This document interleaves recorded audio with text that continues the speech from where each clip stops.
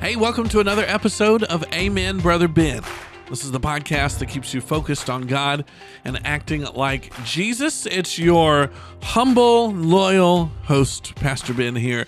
We are talking this week about leadership and whose leadership you value and things you should be on the lookout for to discern how much that person and that leader has an input on your spiritual life.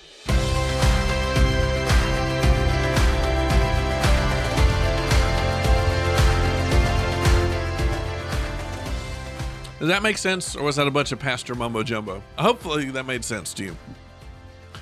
What I mean is that, like my spiritual leader always told me, everything rises and falls with leadership.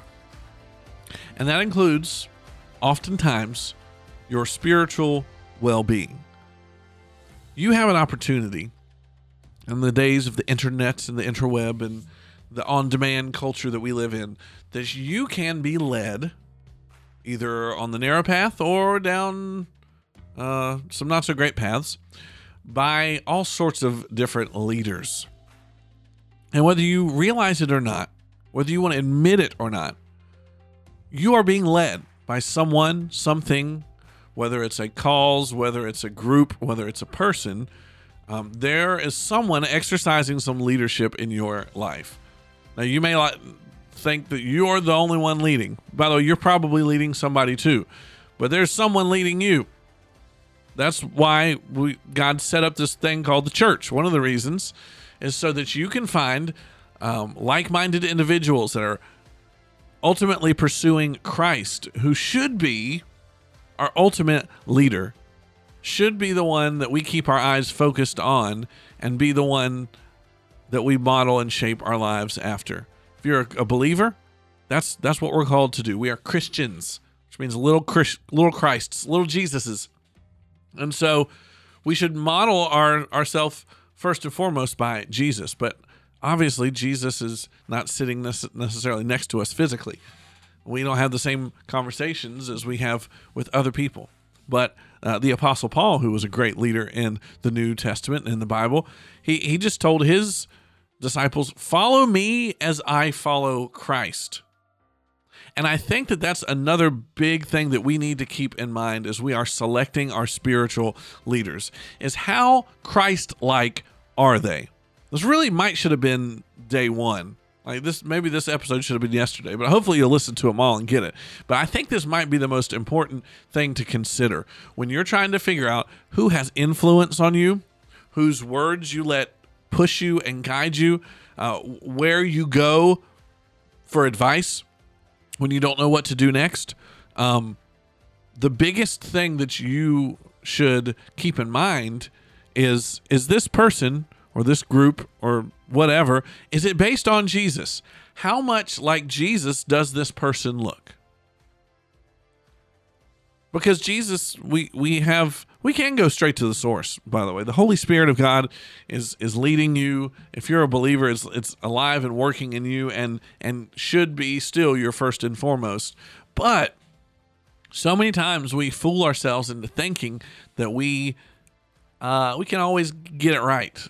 And we're fallen people. We need other people to hold us in check. And so as we are being led by these people, whether you're selecting a pastor or even just a pastor to watch online, or a speaker or some type of spiritual leader to read their books or watch their videos, or whatever you do, however you interact with these people, make sure that they are like Christ. And again, the only way you can do this is you got to get to know Jesus. Go through the Gospels.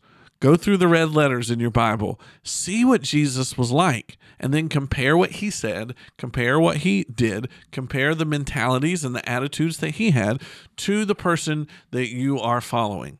Whether that be a pastor, whether that be a friend, whether that be someone you're just learning from, you got to make sure that they are like Jesus. Because if they are looking too much like themselves and not enough like Jesus, well, we don't need to follow them, right?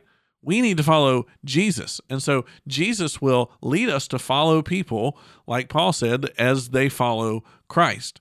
And so I tell this to my church folks all the time. I say, anytime you see me acting like Jesus, do what I do.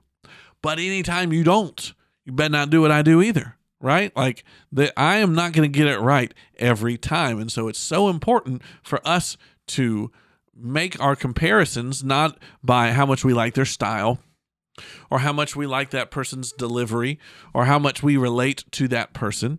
Those are all things that are okay and fine and good and God can use.